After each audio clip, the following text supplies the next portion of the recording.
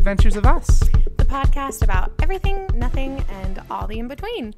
So, Matt. Yeah. What's up? I started school again. Yes. I did, and it's at a different campus than last semester. And I was feeling kind of sketchy about it last week. Because as of recording, I'm on week 2 of the new semester. Yes. But week 1, my class started at 5:30, ended at like 8:30. So it's a long class. I'm only there once a week. But when I got out, it was dark. And the bus stop for the route home is on one of the busiest roads in Our area. Oh, so sorry about that. No, it's all right. Hey, by the way, food's been picked up. Yay. Yeah, it's on one of the busiest roads in the area. And unlike last semester where I was very much away from foot traffic, away from traffic. Because they came on to actual campus. Our public transit system came on to actual campus to pick you up. Yes. This campus, they don't. No. You're like across, you have to like cross the street and like all sorts of weirdness. Yes. I used to be picked up from an orbital campus directly to our speed rail system. And then from there, pretty much within a block of my house. Yeah. Now I'm standing on one of the busiest roads in our area waiting for the bus that will take like 15, 20 minutes to drive to that same speed rail system to get back to my home. So I was feeling really uncomfortable there in the dark next to the busy road, standing alone. So I called Bobbi. Actually, no, Bobbi called me. Yes, I called you about something totally different to do with Amazon. Yes. And because the moment you answered, it literally sounded like you were in tears. Yeah, because I very much get choked up when I am emotional. I hadn't been actually physically... I feel like that happens when you're anxious a lot. I hadn't been physically crying yet, but when my emotions do act up, whether it be anxiety or fear or sadness, my voice, there's a very distinct sound to me being sad. And Bobbi picked up on that immediately, realized that I was anxious, and out of the goodness of her heart, offered to come and pick me up.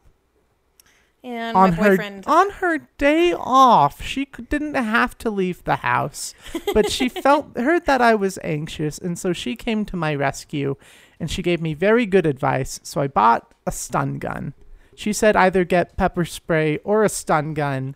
I recommended pepper spray, but I also said maybe think twice about the pepper spray because for those of you that don't know, teaching moment, pepper spray, when you spray it in an outside location, if you are standing downwind from your attacker, you will get blowback. So you will more than likely get your attacker, but you also get yourself.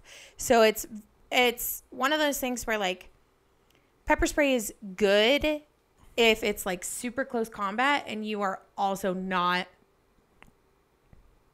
getting the wind blown in your face. Yeah. So I ended up out of the two getting a stun gun, which... I've mentioned this to you like 3 times already. Stun guns are named weird because the taser with the 2... You actually probably shouldn't talk about it. Thinking about it, if you think about it, because YouTube. Oh, right. We'll cut that then. Anyway, so I didn't think of that till just now. I bought something to keep me safer despite the fact that I was feeling incredibly anxious. And now I'm feeling a lot better. I'm feeling a lot better. I'm feeling a lot less anxious about standing on the busiest road in our area in the dark, alone, in the cold. Yeah. Once a week. Yeah. So, yeah, I'm feeling much safer now. And Bobbi, would you like to tell everybody what we're talking about today? I haven't even said how I'm doing. How are you doing? Rude. Sorry. Rude. I am a shame and embarrassment on my household. I have failed you as a friend. How has your week been? It's been pretty good. My Sunday was thrown off real bad. So I normally work Thursday through Monday. Yes. So I start my week on Thursdays and I finish my week on Mondays. And that sounds really weird, but my weekend is typically Monday, Tuesday, or Tuesday, Wednesdays. Yeah. And this week, somebody who I work with, my coworker, she tore her ACL, and her hours were drastically affected because she had surgery and she needed recovery time and all this. And she texted me and was like, "Hey, can I have your Monday?" And I was like, "Sure, as long as management approves." Yeah, because she needed the hours in order to kind of make up for the time that she was she needed to be there. And so I was like, yeah, sure, have my Monday. I don't care. And lo and behold, I got a 3-day weekend. And so my Sunday, which is usually my Thursday, not my Friday, suddenly became my Friday. And I was like, what in the world is going on today? Because my brain just kind of like shut down halfway through my shift. And I was like, oh, this is not a good reaction to life, the universe, and everything. No. And then you normally have Monday, Tuesdays off. I do normally have Monday, Tuesdays off. So we got to hang out Monday, Tuesday for the first time in a really long time. This is true. Yesterday we made ginger snaps with your grandmother's recipe. Yes. And those are delicious. Yes. My grandma, who recently passed away last year, she like a staple of her house was always peanut butter cookies and ginger snap cookies. And while I love her peanut butter cookies, I adore her ginger snaps. I absolutely love them. And due to some family stuff that happened during the family gathering celebrating my grandparents' life, I wasn't able to spend a whole lot of time there.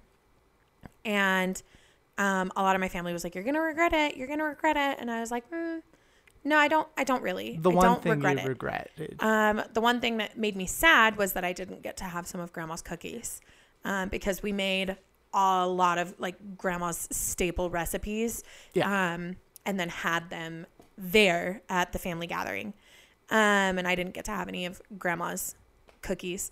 And when we were making them yesterday, I said like my biggest regret isn't being able to be there with my family celebrating my grandparents. It's the fact that like I wasn't able to make certain memories with my grandparents. Right. Like I wasn't able to make memories of like making ginger snap cookies with Grandma. Yeah. And I would have loved that. On that note, my mom, her dad used to run a restaurant. He had a little mom and pop burger shop. Mm-hmm. And so he has been a cook his entire life. Mm-hmm. He's getting up there in age now. He's getting close to passing. Mm-hmm. And so my mom and her sister have been spending a lot more time with my maternal grandparents, just having him teach them all of these recipes. See, and like one of the things that my mother did for all the grandkids was give us all a flash drive, which mine is actually over here. It's this little green one right there. Oh, nice. And it has recordings of my grandmother playing the piano, which my grandmother was a very accomplished pianist. Yeah. And it has a couple other things, and it has her recipes. So this is going to sound terrible because a lot of people are like, ew, but it has her split pea soup, which that's the ew. Lots of people don't like split pea soup. What? Soup. I don't know. A lot of people don't like it. I'm so sorry. I'm having problems with my chair all of a sudden. I'm having problems with your doll. I know. He's trying to get cozy. He is trying. Tuggy, duck, nuggy. You gotta be nice. Are you good? I'm apparently having a stroke because I can't say words right. Tuggy. What? Please don't have a stroke. I'm trying not to. Please don't. I don't have the required medical expertise to save you. No, it's fine. If you die, it wouldn't be your fault. It would be on me. I can't live with that guilt, Bobby. I can't do it. No. But so like, it has her split pea soup. It has her peanut butter cookies. Yeah. Her, we have a Christmas tradition called cranberry salad, which sounds like a Mormon typical Jell-O salad, which it's definitely not. No. We still have cranberry salad out in the freezer. Damn. I just realized that. Do we still have pumpkin pie in the freezer? No, that was in the fridge. I threw that out. That's fair. But like cranberry salad, her ginger snaps, and so I was like, I need to make some ginger snaps. Yeah. Just for grandma. And so we made ginger snaps, and it has been where we live snowing for the past couple of days. So we just watched snowfall and ate ginger snaps and had just the most adorable little winter afternoon. It was a wonderful thing to just like sit there and eat those warm cookies and look outside and it was not be upset about it. Yeah. We've been hanging out this weekend. We were going to discuss New Year's resolutions.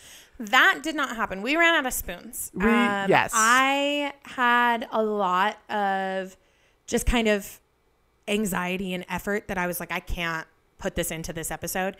So we switched things up. I'm sorry. We're not going to be talking about New Year's resolutions. Instead, we are going to be talking about our top 10 favorite movies. Yes. And we are going to be doing this in no particular order. No particular order.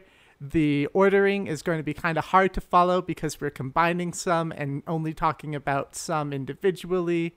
The rest of them are lumped together. I almost said conglomerated, but so basically what we're going to do is Matt didn't really have an order to his top 10 list, and I did. And some of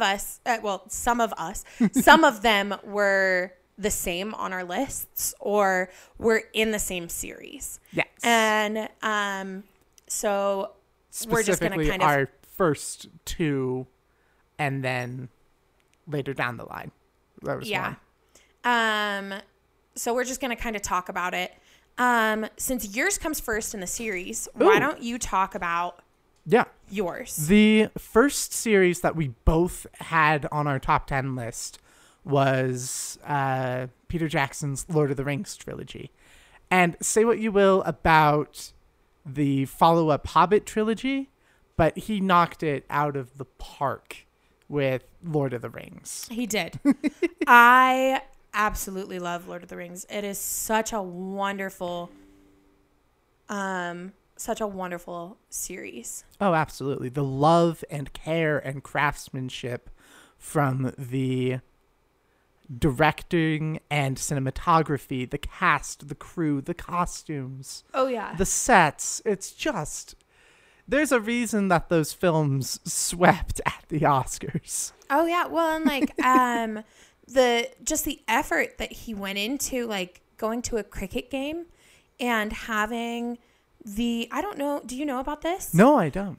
So this is specifically for two. For the Two Towers, really. In the Urukai army. Yes. He went to a cricket game. Oh, and yes. he had the crowd stomp their feet and yell for him for the recording of the Urukai army. Right, because they could have just layered multiple voices, just like had like 10 people do it over and over and over again and made it sound like a ton of people. But he was like, no, I'm going to a cricket game and we're going to do this the right way. The fun thing about Peter Jackson, he was fighting for years to get those films made. Initially, he went to... My package just arrived. I'm going to go check the porch.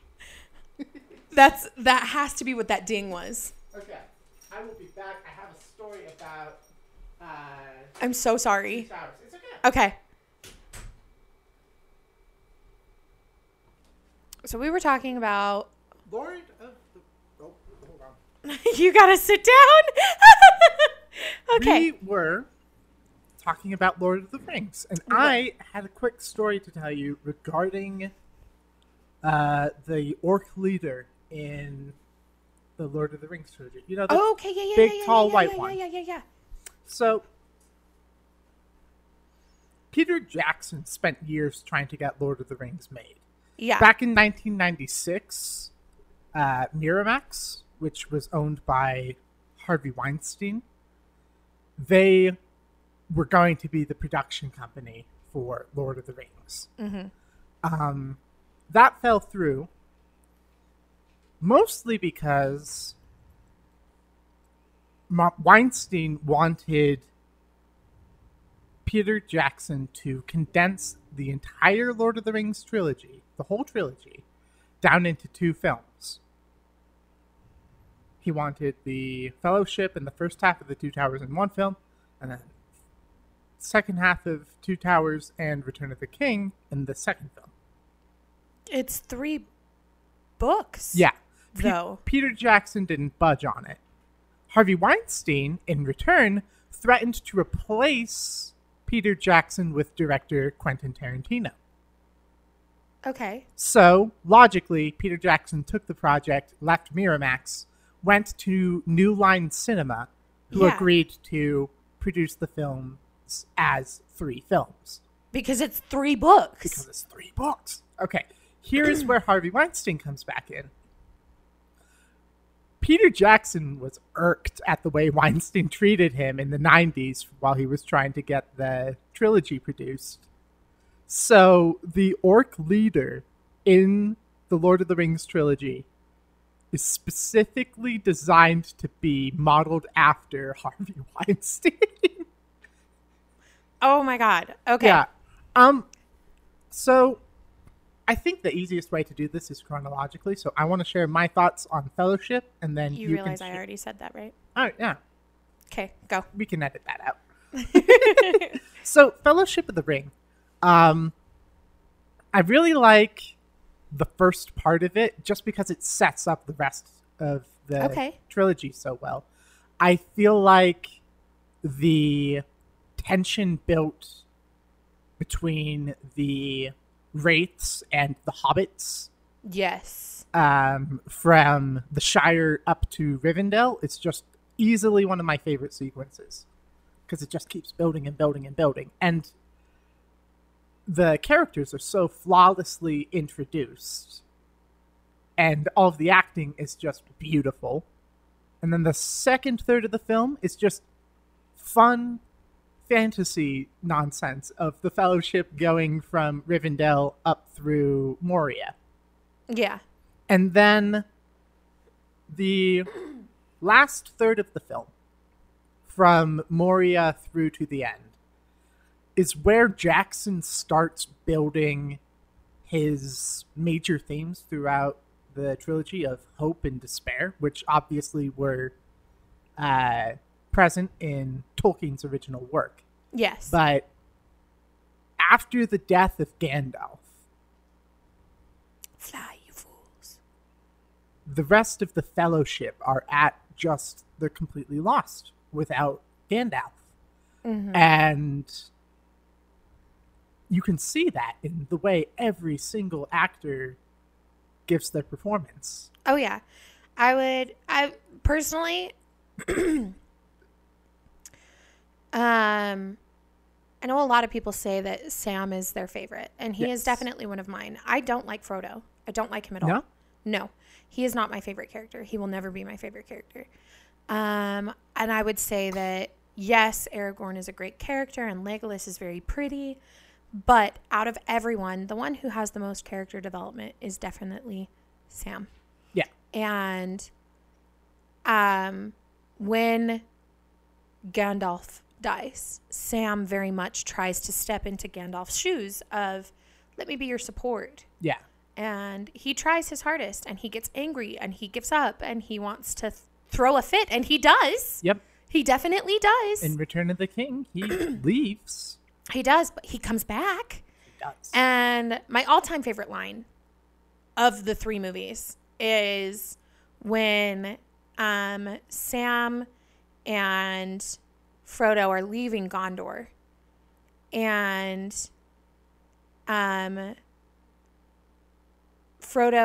Sam says something about how they'll write stories and sing songs about Frodo. Yeah. And Frodo turns to him and goes, "But what about Sam? Samwise the Brave." Yeah. Frodo wouldn't have gotten very far without Sam.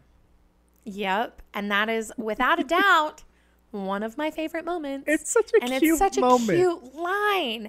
And like everyone's like, "Oh yeah, Sam's such a big like boob," but he's not. The fun part, I think, about that scene, about Samwise the Brave, he was just as surprised about that line as everyone else was, because like he doesn't see himself as some grand hero. He sees himself as I'm just a gardener. I'm a gardener trying to do the right thing. Yeah, I'm just hanging out with my best friend who I garden for. And my boss decided to take a road trip. And I came along. And a wizard blackmailed me into going along. That's exactly what it is. But you have to admit that Sam definitely tries to step into the role that Gandalf played of the support, not just the guidance for... No. I'm sorry, I'm having sweatshirt issues. You're fine.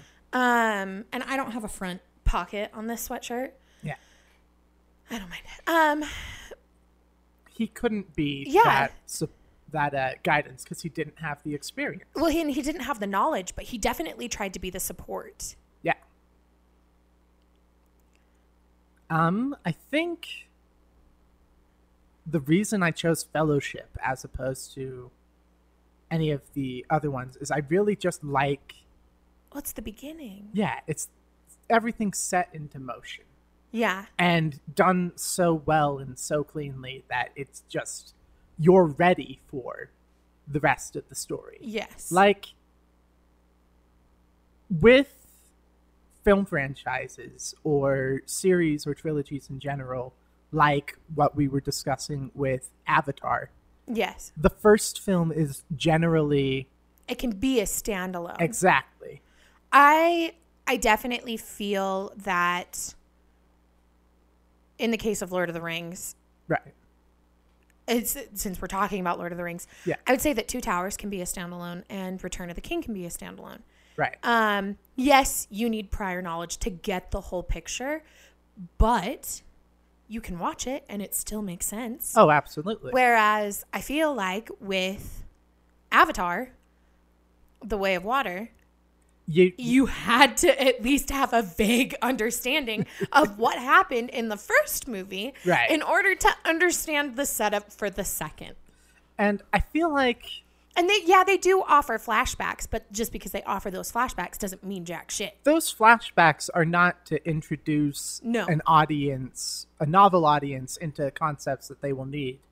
The flashbacks in Avatar: The Way of Water are meant to be used as setup for things that are introduced in Avatar: The Way of Water. Yeah. Yeah, so that is why I like Fellowship the best. So Two Towers is one of my favorites, and I will stand firm by that. Return of the King is beautiful. I love everything about it. The Oliphants, the end. I love the battle setup for it, and I don't really like Fellowship. Fellowship is just not my favorite. I'll watch it when I'm doing a binge marathon of Lord of the Rings. But if you were to ask me what have I seen the most of, Two Towers, because the despair that you were talking about, it has it all. It has just this beautiful lead up to this moment of ultimate despair, which is my favorite part of the movie, when Theoden and Aragorn are trapped in the Inner Keep, and Theoden turns to him and is like, I actually have it up. He says, "So much death. What can men do to stand against such reckless hate?" And Aragorn says, "Ride out with me. Ride out and meet it." And Theoden kind of has this moment where he's like, okay, let's do it. And he responds with, Theoden says, the horn of Hammerhand shall sound in the deep one last time. Let this be the hour when we draw our swords together. Fell deeds awake, now for wrath, now for ruin, and the red dawn. Have a quick question. Yes. Was that written by Jackson or Tolkien? That's a good question. I don't honestly know. it has the grandeur. It has the almost biblical sincerity and tone of Tolkien's writing. It does.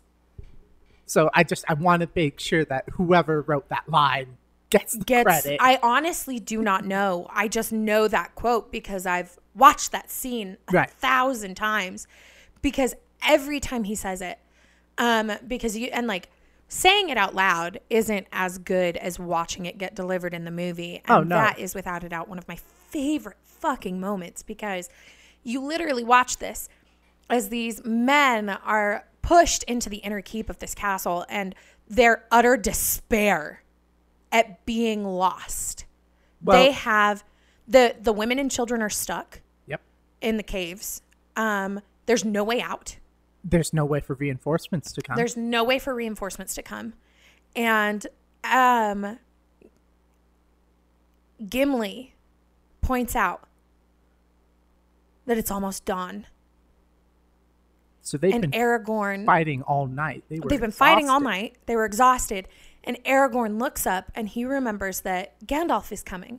And this whole time, like, you'd think, keep it in the back of your mind, Gandalf's coming, reinforcements will come on the 5th day, on the morning of the 5th day. Look to the east and he will be there. 5 days is a long time to forget that reinforcements are coming. But they didn't battle for 5 days. They only battled for the one night. Yeah, they traveled, though, for 4 days. Yes. And Aragorn fell off a cliff and all that happened. And yeah. They're taking the hobbits to Isengard and all that. There's a lot to make Gandalf the White's wisdom slip your mind. Oh, yeah. And the fact that Theoden is just so ready to be done. He's like, just give up. I'm done. Yeah. I'm tired. There's no point. Men will not win. We will not. And then they have that moment of realization that Gandalf is on his way. And whether or not it's just Gandalf by himself, or Gandalf is on the way. Yeah. And why should we take this laying down? We should stand up and fight. Yeah. And that is why, that one scene is why I love the Two Towers so much more. That and the battle scene for Two Towers, the Battle of Helm's Deep, is utterly gorgeous. That is something that I was thinking about while you were talking about the being exhausted and having fought for the whole night. You feel that watching it because it's raining, the battle, and it's cold, and it's a bunch of old men and really young boys. Yep. Like, there is no the riders of Rohan were sent away. They were banished by Grim of Wormtongue. Or at least Theoden under the control of Wormtongue. Yes. And that's who Gandalf was going to go and fetch, was all of the riders of Rohan. Riders, yeah. Yes. And so all of the men, all of the infantry were gone. So what you were stuck with is, what was the line? These soldiers have seen too few winters, or too many. Yes. By Legolas. Yes.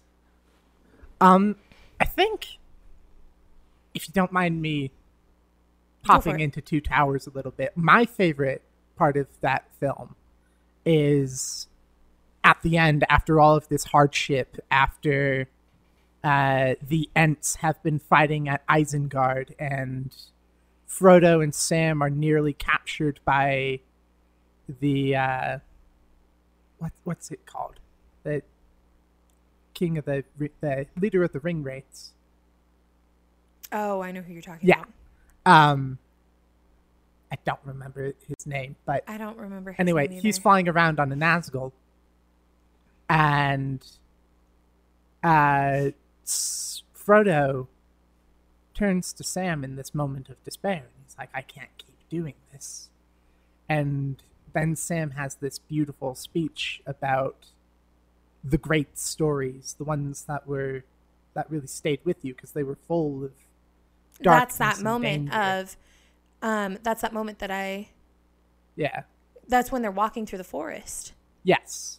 Right before then, he gives this gorgeous speech about It's only a passing thing, the shadow. And when the sun shines out, it'll shine out the clearer.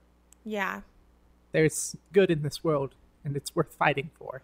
Oh, yes. I just love that speech. I wish I could remember it verbatim, but... Do you want me to try and look it up really quick? No. Even if I could remember it, the delivery is so powerful there. That, I can't remember that actor's name for the life of me. First, who plays Sam? Yes. He is such a wonderful actor. The whole film is just beautifully cast. Yes. Okay. Now that we've kind of blurged on Lord of the Rings. Lord of the Rings. Before we get into the next one, a quick note regarding our opinion of J.K. Rowling. Where Matt is going with this is mutually our favorite movie is one of our favorite movies is Harry Potter and the Prisoner of Azkaban. Now, saying that that's one of our favorite movies is perfectly fine. Saying that we do not support J.K. Rowling in her opinions of human rights is also very true. We don't support her in any way, shape, or form. We do not condone her actions or words or treatment of oppressed minority groups. No. We were talking about it a little bit earlier, and I will stand by this statement of that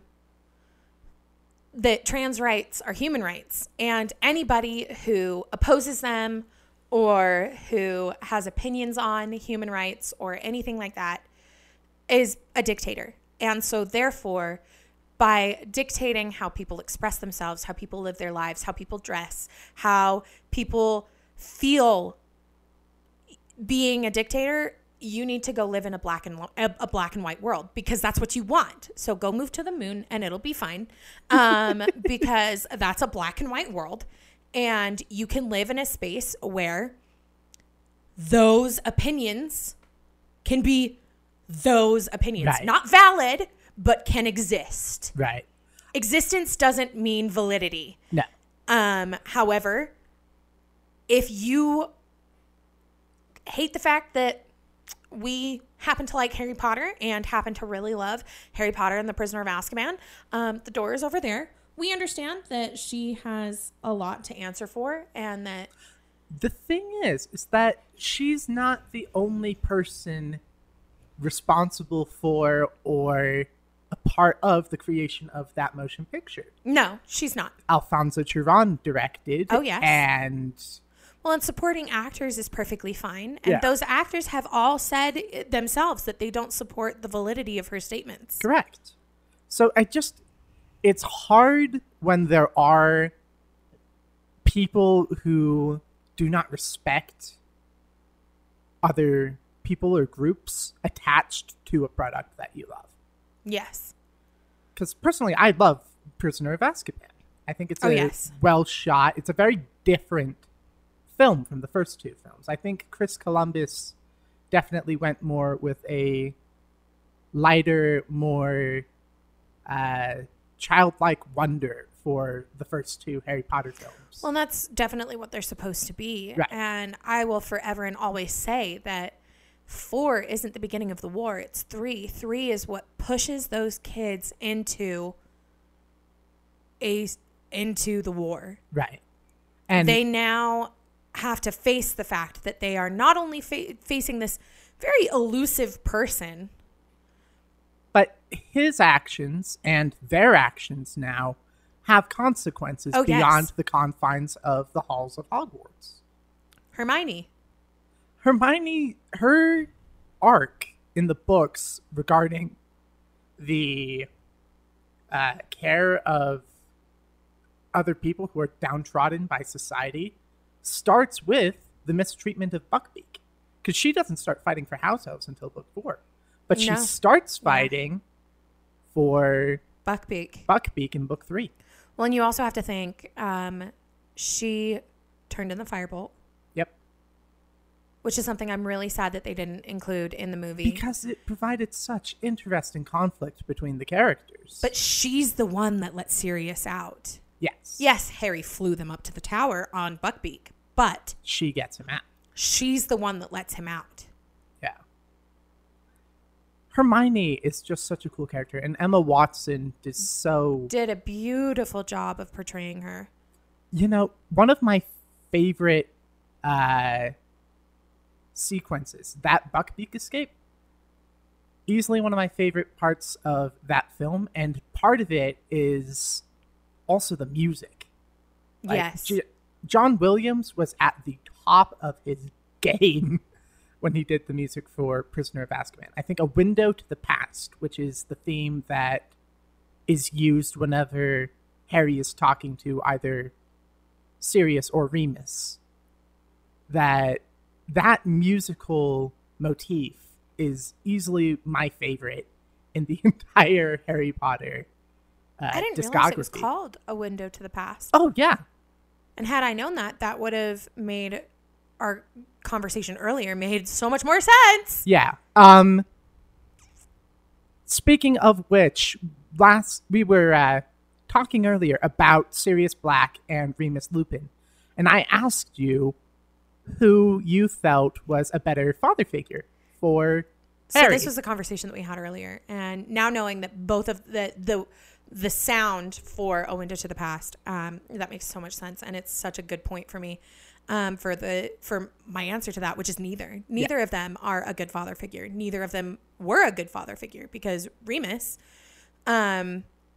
being a werewolf, was never ever loved, never ever included, and except with the Marauders. Except for with the Marauders. And so here comes this miniature James, and all he wants is to get back those golden years of love and of friends and being included and feeling human. And it's the same thing with Sirius Black. With Sirius. But Sirius wants it in the fact that he wants his best friend back. Yeah. He doesn't want to relive the glory days. He wants to continue. He just wants living. James back. Yeah, he wants to continue living the glory days with James. Not reliving them, but continue living. Yeah. The idea that song is titled A Window to the Past really contextualizes Oh, yeah. all of the conversations, because every single one of those people, Remus, Harry, and Sirius, they're all thinking about someone who is gone. James. And Alfonso Cuarón, who directed that film, just did so well with theming it about the whole film is basically time.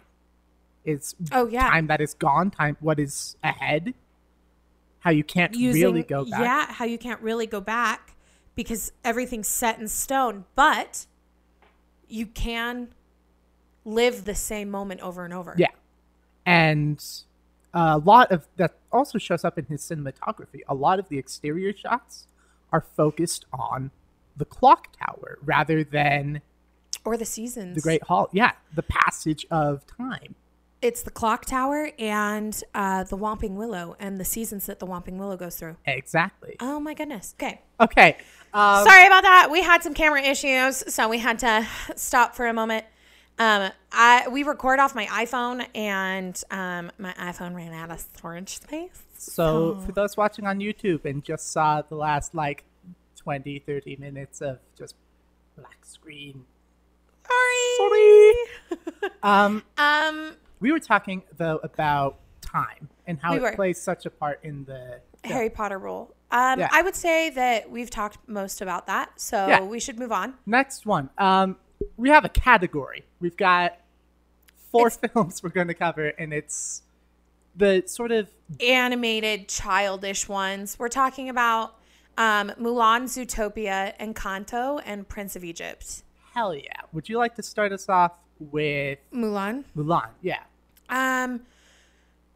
The animated Mulan is my favorite, my personal favorite Disney princess movie. Nice. My personal favorite. I absolutely love Mulan because while Beauty and the Beast is very much about empowerment, Mulan is very much about who gives a shit if you're a woman. Go fucking do it anyways. Go kill the Huns. Yeah. My grandparents actually gave me the Blu-ray that is in the binder. The one that I of currently Mulan. have. Yeah. Cool. They gave that to me for my birthday once. It's a good film, Mulan. Which is really funny because my grandparents hated animated films. So the fact that they bought that for my birthday says so much about my grandparents. Yeah. But yes. Fun fact about Mulan, she's the only animated Disney princess with a kill count. Exactly. Scary woman. And it's not even like a low kill count. It's in the thousands. Yeah, it is. She murdered all the Huns. Yeah, she did. Hello. Tucker, what are you doing, Nugget? Go on. Go. Go on. Get down. Thank you. My mic had an issue. My support Oh. were falling off. So sorry about the rattling with my mic, if that was a thing. It's okay. Anything else you want to add about Mulan? No. Cool. That's literally like the whole reason why my Mulan is my favorite freaking Disney movie is because who cares if you're a woman? Go fucking do it anyways. On my list, I had Zootopia, which fun animated film, awesome character design.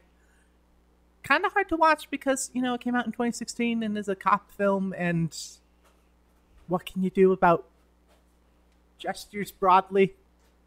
It's a hard world we live in right now. It complicates things, but that story is very much about doing the right thing regardless of circumstances and regardless of what others see of you. Oh, and yeah. So that's why it's on my list. Your next one was Encanto. Yes. And no, it is not because we don't talk about Bruno. That is a bop of a song. It is a wonderful song. The reason Encanto is on there is because generational trauma. Yes. Generational trauma.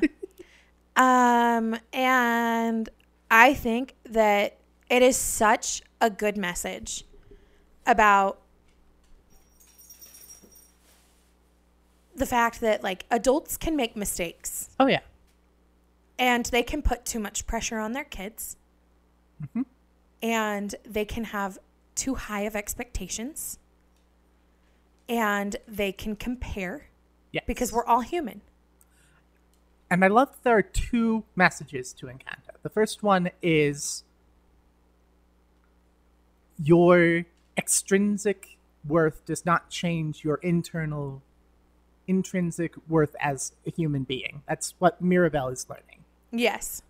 But through that, she teaches the rest of the family that ultimately, regardless of our strengths, we all have weaknesses. We all have ways that we mess up. And that's okay so long as we... Embrace your humanity. Yeah, which just a gorgeous lesson to be teaching right now, especially. Oh, yeah. Where we live in a society where we are constantly either comparing ourselves or being compared to others. And we are living in a world where, yeah, some of us don't have... We've talked about it before. Yeah, it's... In comparison, you always fail. Comparison is the thief of joy, to quote Emily Dickinson. You said that last time, too. Yes, I did. I'm repeating myself. Yes. So last one in the animation category is Prince of Egypt. Prince of Egypt. Which is yours. Which is just my all-time favorite animated film. Period. Full stop. Just gorgeous movie. And everyone in that film is just so great. And Hans Zimmer does so great with the score. And Steven Schwartz does so good with the musical numbers. I love. There are voice actors. Not voice actors. There are actors that do the voices in there that I'm still to this day like, wait. I already knew this, but really they're in this? Like Ralph Fiennes, who voices Ramesses. Sir Patrick Stewart, who is their father. Pharaoh. Yeah, Pharaoh. And freaking Val Kilmer, who voices... Val Kilmer is the most notable voice for God, but apparently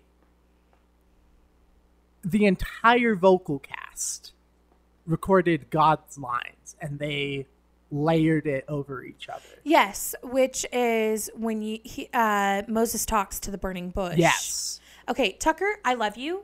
You need to get down. Sorry, my dog is being needy. Sorry. No, it's fine. I just could not stand having him on my lap anymore because he was like... Going crazy? Yeah, know the feeling. Let me put my head over here and let me do this and let me do that and let me do this. Okay. Yeah, I love The Prince of Egypt. It's so well... It's beautifully animated for as old as it is. Oh, yeah. There was just something going on with DreamWorks 2D animation when they did... Joseph and the Technicolor Dreamcoat. Yes, and Prince of Egypt and Road to El Dorado. Yes. And then they just... After Shrek came out, they went... Well, Shrek was a completely different animation style. Yeah, but then after that, they just went full 3D for the rest of their projects. I wish they'd done more with 2D animation. No, because... Wait, no, Sinbad and the Legend of the Seven Seas, that one. Sinbad? They were doing something really cool with their 2D animation, and I wish they'd continued. Me too.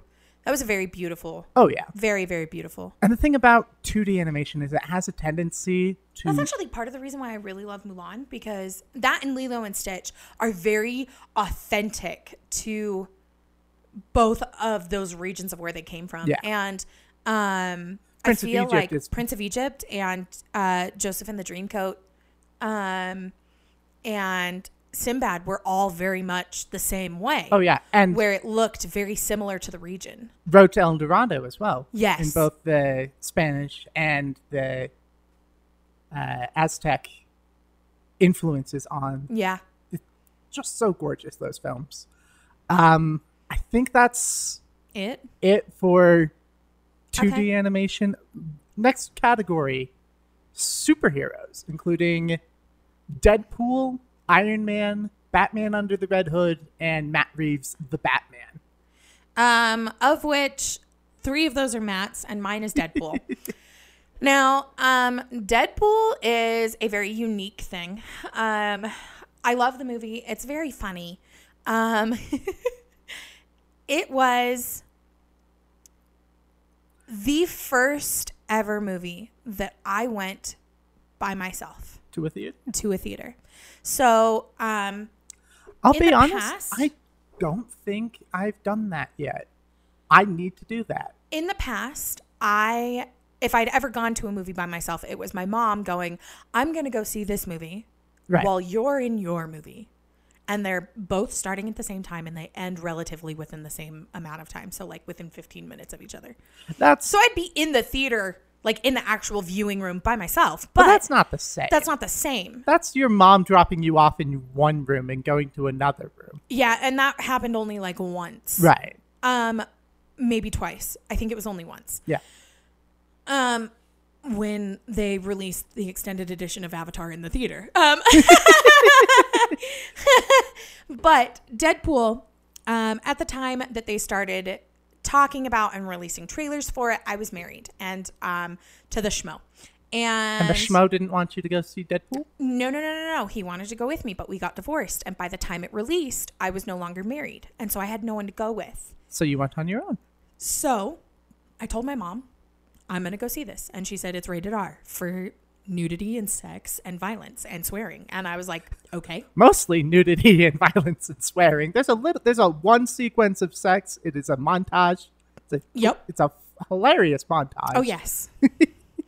And I was like, well, I'm going to go see it. And my mom was like, okay, I'm not going with you. I won't see that because of her religion. Yes. And I'm like, fair enough. Okay, your beliefs. And she said, you can borrow my car and you can go. Yeah. But I will not take you. I will not pay for it. You will go on your own if you go. And you will have to do it by yourself. And so little old me went by myself. And I had an empty chair on either side. And then there was 2 gentlemen. And the gentleman on the left had his, I think, wife or girlfriend. And then the dude on the right had nobody with him. And so it was literally like me in the middle of the theater, empty seat, dude. And the whole time I was laughing. I had the best time. And I was laughing at shit that nobody else was laughing at. And I was like, why is no one else laughing? This is funny. This is hilarious. Yeah. And it was just such a wonderful experience. And that sounds so stupid to say that Deadpool's the experience that I had the best time It at, was a but moment it was. of independence for you. It was definitely a moment of independence, of being 20, Yeah. maybe 21, and having this experience of like, I get to go to this movie that I want to see by myself and enjoy it by myself, regardless of the fact that I don't have anybody to go with me. Right. Nice. So that's why I like Deadpool. Cool. Rapid fire for Under the Red Hood and Matt Reeves' The Batman. Under the Red Hood was mostly just because I like the character of Jason Todd and his dynamic with Bruce Wayne. Under the Red Hood is brilliant. Oh, yeah. Matt Reeves' The Batman. Easily my favorite detective film. Easily my favorite live-action Batman. I'm not going into details with it because I want you to be able to experience it.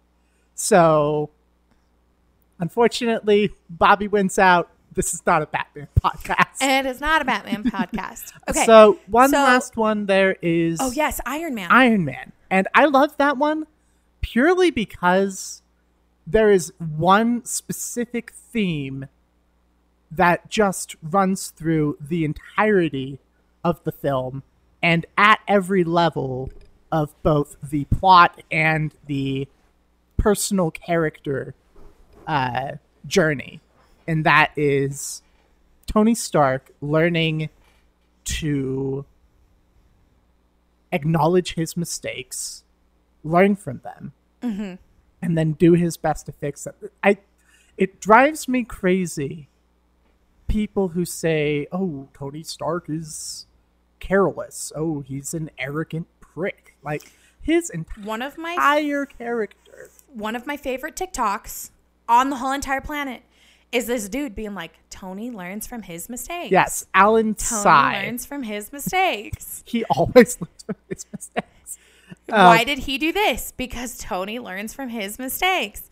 Why did he do that? Because Tony learns from his mistakes. And it's literally like, that is the setup for Tony learning from his mistakes. The entire character of Tony Stark is just him learning from his mistakes and being better and trying to reduce the suffering in the world, because Tony Stark, more than I think anybody else in the Avengers, and possibly more than any other hero put to film, personally holds himself accountable for all the world's suffering.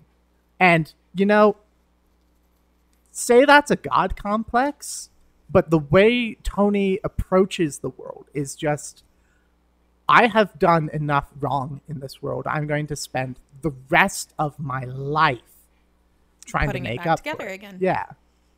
Which we will get into another character who very much says the same thing. Tries to fix but that's the a broken later world. On movie. Yeah. Next one, for both of us, Howl's Moving Castle. Studio Ghibli is brilliant. Now, I will say that Ghibli is the comfort studio. It is. I will say that, like, a lot of people love Spirited Away and Princess Mononoke and Ponyo and My Neighbor Totoro. Secret World of Arrietty. Yes. That is not the right thing. My Neighbor Dobby. No. But I would say that out of all of those, I would say that Howl's is probably one of like the best out of all of them. Yeah.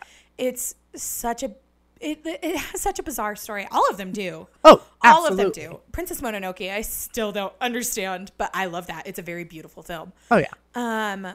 But Howl's has a very interesting message. It's a very bizarre message, but it's a very interesting message, and that's just like, he let the world corrupt him. Yes. He let the wants of the world corrupt him. And it was only through someone who literally was like, well, I'm stuck as an old lady now. Yeah. That he was like, oh, well, I guess I kind of have to give up what the world thinks of me. Right. And Sophie as well, who just was like, she goes through and learns that I think ultimately her lesson there is not only to help Howell get out of his own head, but also get her out of her own head. Well, I don't think that. I think Sophie was used to being very plain. Yes.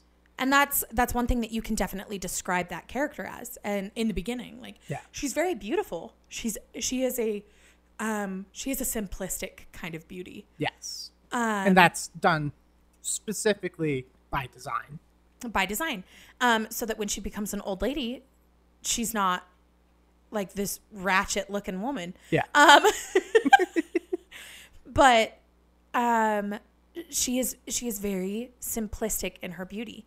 And the more she grows to embrace her physical self, the younger she gets. I love at the end, though, that her hair never turns back to the color of brown. It stays white, and it looks gorgeous. Yes, and it looks amazing. I guess in both cases, their hair changes color. Yeah. And it sticks. For both characters, for Howell and Sophie, the message is to ultimately be true to yourself. Exactly. And it like the thing about Sophie is that she's been changed into this old lady, and it's like she just doesn't know what to do with herself. And so it's that embracing the fact that whether or not she is stuck at this as this person, she can still be Sophie. She can still be Sophie. Whereas Howell has to remember how Howell to be is. Howell. Yeah. Riza, don't you dare get in that bookcase. Sorry, reprimanding a cat. The next movie is all yours. Empire Strikes Back, which was mostly a comfort movie for me growing up because it was the first of the original trilogy that we actually owned on VHS. Mm-hmm. We didn't have episode 4. We had 5, we had 6. And then as they came out, we got 1, we got 2. My family never bought 3, mostly because of the immolation scene. For the longest time, Mom would make fun of me because we had this Care Bears movie on VHS that I was terrified of for reasons I can't even remember. But I was perfectly fine watching Anakin burn. I don't know. I can't explain it. Okay. Empire Strikes Back is interesting, I think, not only because it's a darker film, both visually and aesthetically. It's also a much more muted film. There's not as much vibrant, bright color. It's white, dark brown, more white, pitch black. Yeah. And I kind of like the muted tones. It makes it easy watching. And I'm so used to it as a movie that was the movie that I watched after I got my wisdom teeth out. Is after I got out of swearing like a sailor and trying to, flipping off every car as we drove home. It was a disaster.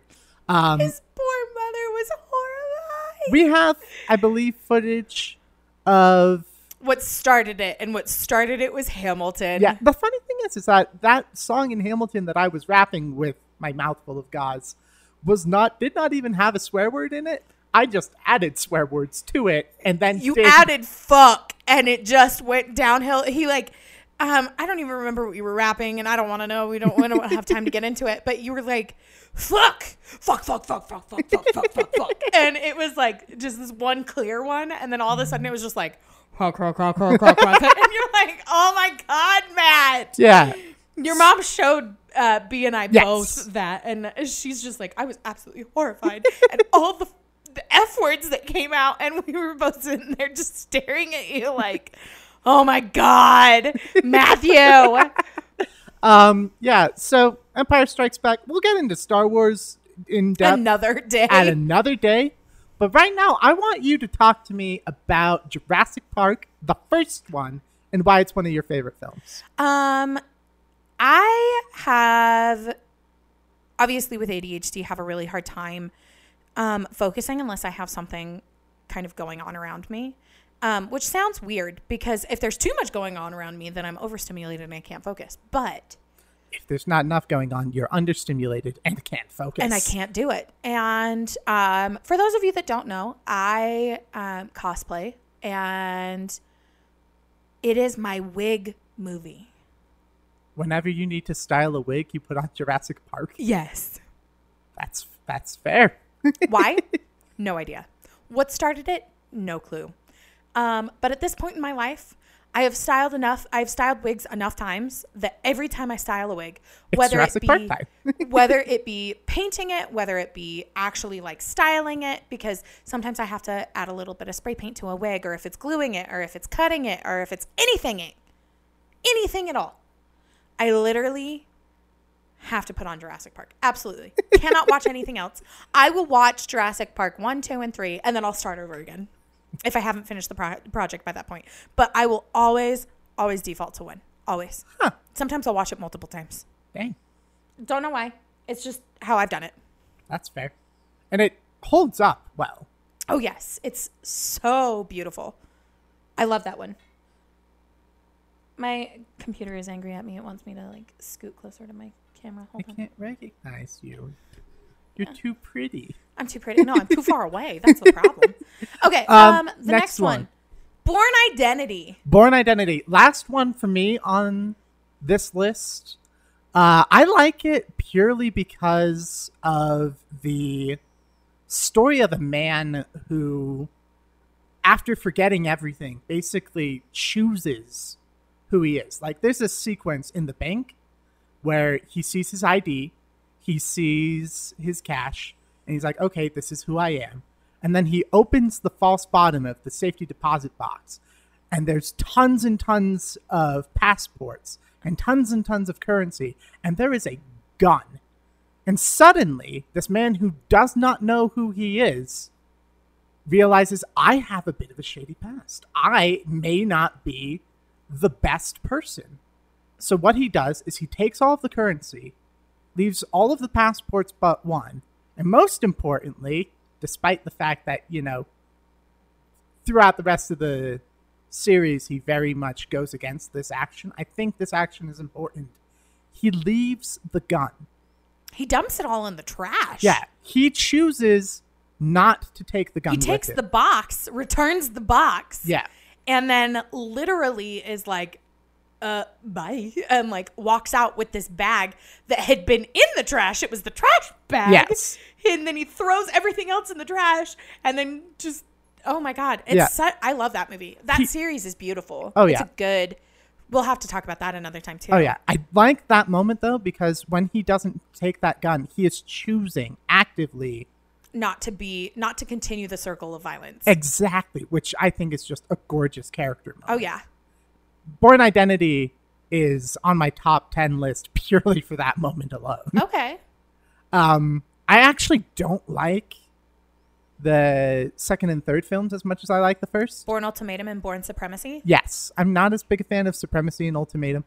I did not like Legacy. Jeremy Renner, you are an amazing actor. You did the best you could. Jason Bourne was good, though. I will have to watch that one. I have it. It is DVD format, so you can watch it at home. Cool. But I will say that it was good. It was good. Know. I like Ultimatum. Ultimatum is good. It goes a little bit My one problem further. is that they kill the girl from Identity in Supremacy. Do they not? Does she come back? I think they kill her in Jason Bourne. Either way, I like the dynamic. There's a different girl, not Bond girl, but Bourne girl in Supremacy and Ultimatum. Yeah. And I just don't like their dynamic as much. I don't like their interaction. Is it Nikki? Is her name Nikki? I can't remember her name. Yeah. I feel like that. I don't know. I don't know why I associate her as a Nikki, but she's a Nikki to me. Yeah. But I don't know. I really like that series as a whole. It's a beautiful series. Yeah. B still hasn't finished that. Well, B hasn't finished a lot of series. She hasn't seen hasn't. Return of the Jedi. Which doesn't really surprise me. No, but it's been 2 years at this point. She and her boyfriend started the original trilogy 2 years ago. God, they've been together for forever. B, please watch Return of the Jedi, the theatrical cut, because you know what? Screw the special editions of Return of the Jedi. Oh my God, whatever. That's We're not something talking about it. We're not talking about it. No, we're going to talk about The Other Woman. Yes, which is, these last three are all mine. I have seen The Other Woman. I have not seen the last two all the way through. Yes. The Other Woman, it has Cameron Diaz in it. And it's about this girl who meets this guy and finds out he's married. And she's like, I don't do married men. No. That's a literal quote from the movie. She's like, I don't do married men. This is not okay with me. And then the wife finds out that he's been screwing around. And so the wife, what is the actress's name? I don't know. I've got to look this up. Hold on. Because if I don't, I'm going to be really mad at myself. Because I have her face. So do I. Let's see. Leslie Mann. Yes. Leslie Mann she plays the wife, Kate. And Cameron Diaz plays Carly. Yes. And Kate, the wife, comes and she meets with Carly. And they basically together with one other woman. Yeah. Initially, Carly's trying to help Kate fix her marriage to Mark. Well, not really. Even that. She's like, I'm not a part of this. No. I don't want to be a part of it. I don't do married men. Y'all go do whatever you're going to do without me. And then Kate finds a third woman. Weirdly, they form like this bond of friendship. And just the most bizarre friendship on the whole entire planet. And then they find out there's a third mistress. Yep. And I guess a second mistress, Amber. A third woman. Yeah, a third woman. A second mistress. And they find Amber. And basically the whole rest of the movie is them fucking with this dude. Just them fucking with him. Fucking him and like getting ready for the divorce for Kate to leave him, and it becomes just this very wonderful, empowering. The beginning, absolute silliness. Yeah. The end, empowering yourself as a woman to be independent. And it also doesn't help that they spend a majority of the film just completely deconstructing this dude Mark's embezzlement scheme. That's at the very end. Yeah. That's at the very end. But spoilers, Matt. Jesus, no, this movie's has been out this forever. Movie came out. When did The Other Woman come out? The Other Woman came out, I want to say, in 2014. Okay, see, I didn't discuss the Batman because it came out last year. I am not putting a spoiler warning on a 9-year-old film. Yeah, but I love The Other Woman because it came out like a year before my divorce, and or actually it came out while I was going through my divorce, and got through my divorce. And we talked about previously how I was just in this terrible self-esteem area, and that movie helped a lot with making me feel better about the fact that, like, it's life. It happens. Guys cheat. Yeah. Guys don't want you. Even if they say they do.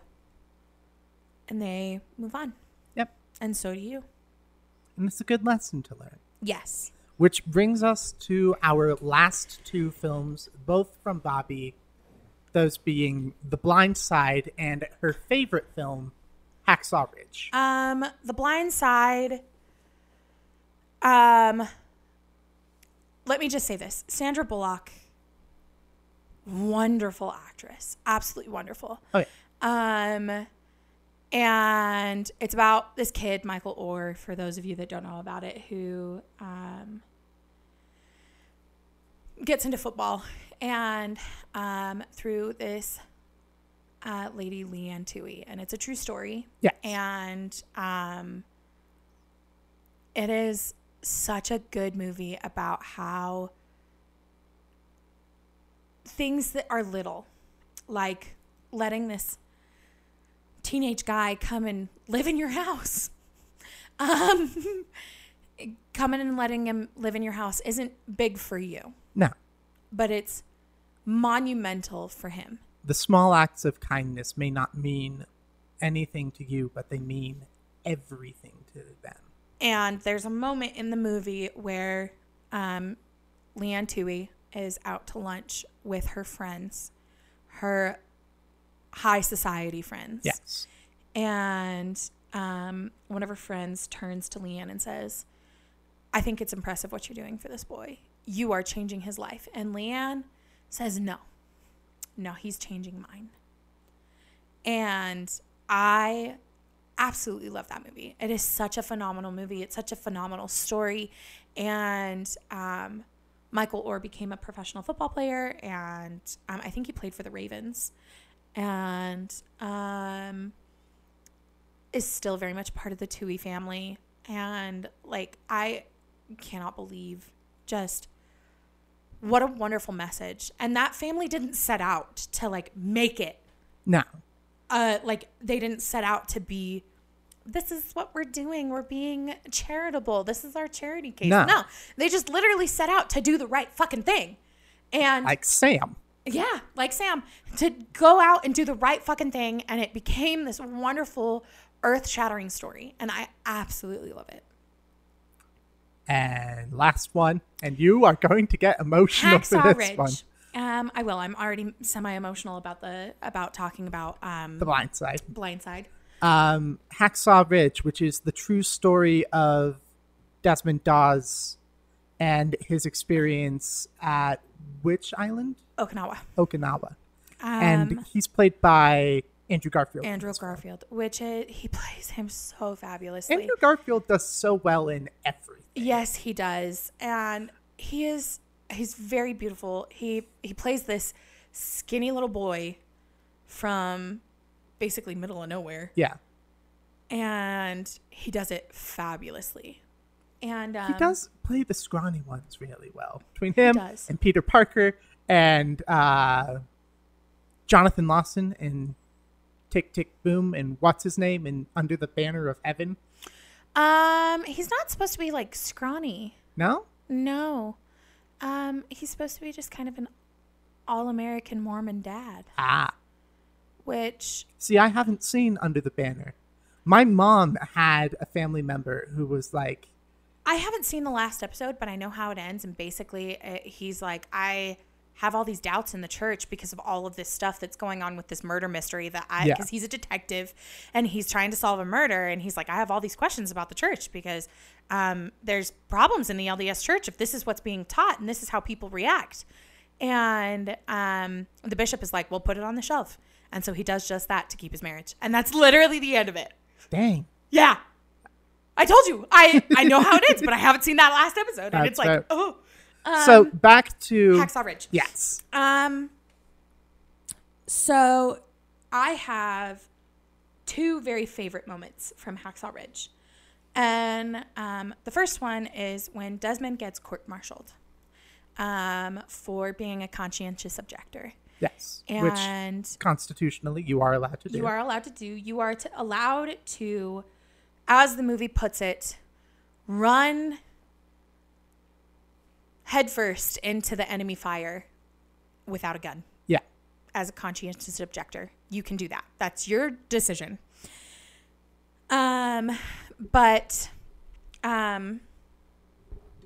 one of the things that Desmond says, he claims his innocence. He's like, because the whole reason he gets court-martialed is because he's refusing a command from his commander. Right. He's refusing an order from his commander. And he gets court-martialed for it, and he says, I'm innocent. And the reason why is because with the world so set on tearing itself apart, it doesn't seem like such a bad thing to me to want to put a little of it back together again. And before that, he talks about how he has the will and the drive to be a medic. Right. And I'm always surprised at that scene because he could have pled guilty and been dishonorably discharged and not had to Deal with it. fight in the war at all. He would have been able to continue his working in medicine and helping other people, but he felt like he needed to stay and make a difference. Yeah, he did. He felt like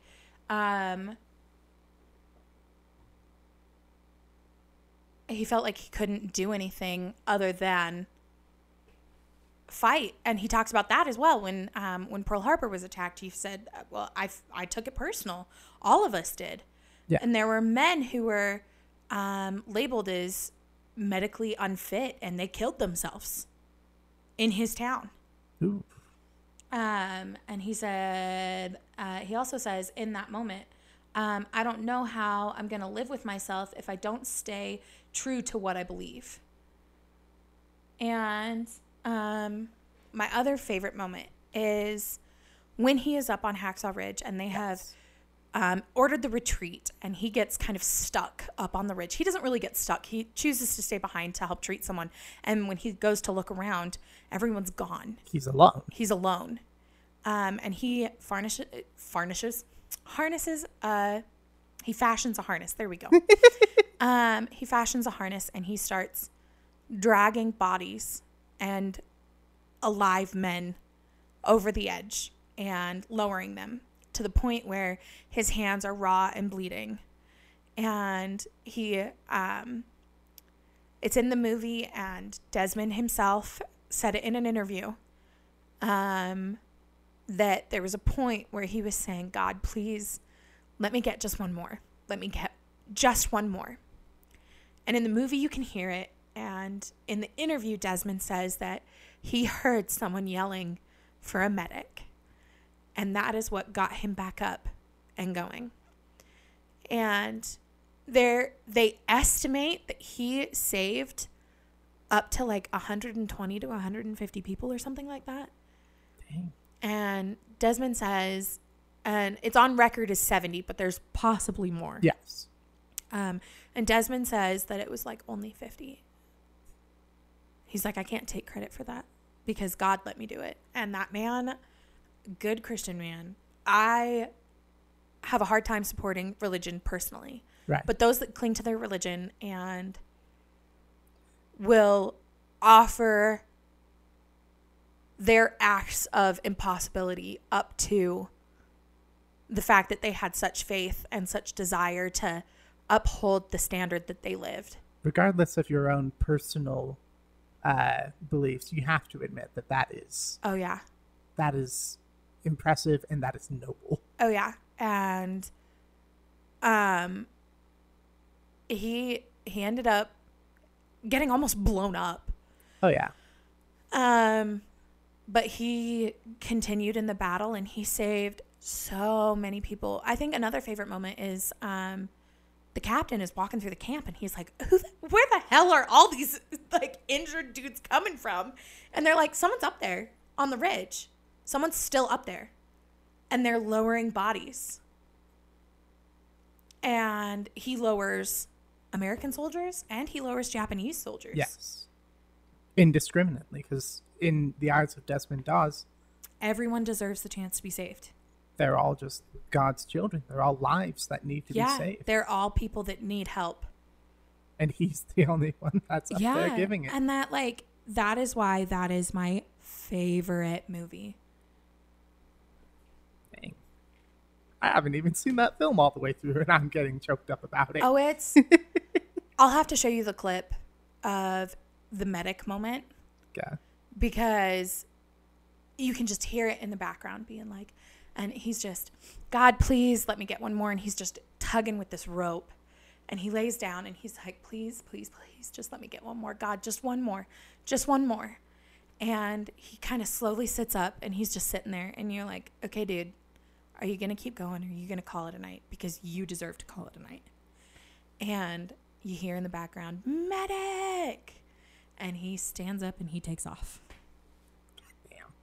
And it's just a beautiful moment.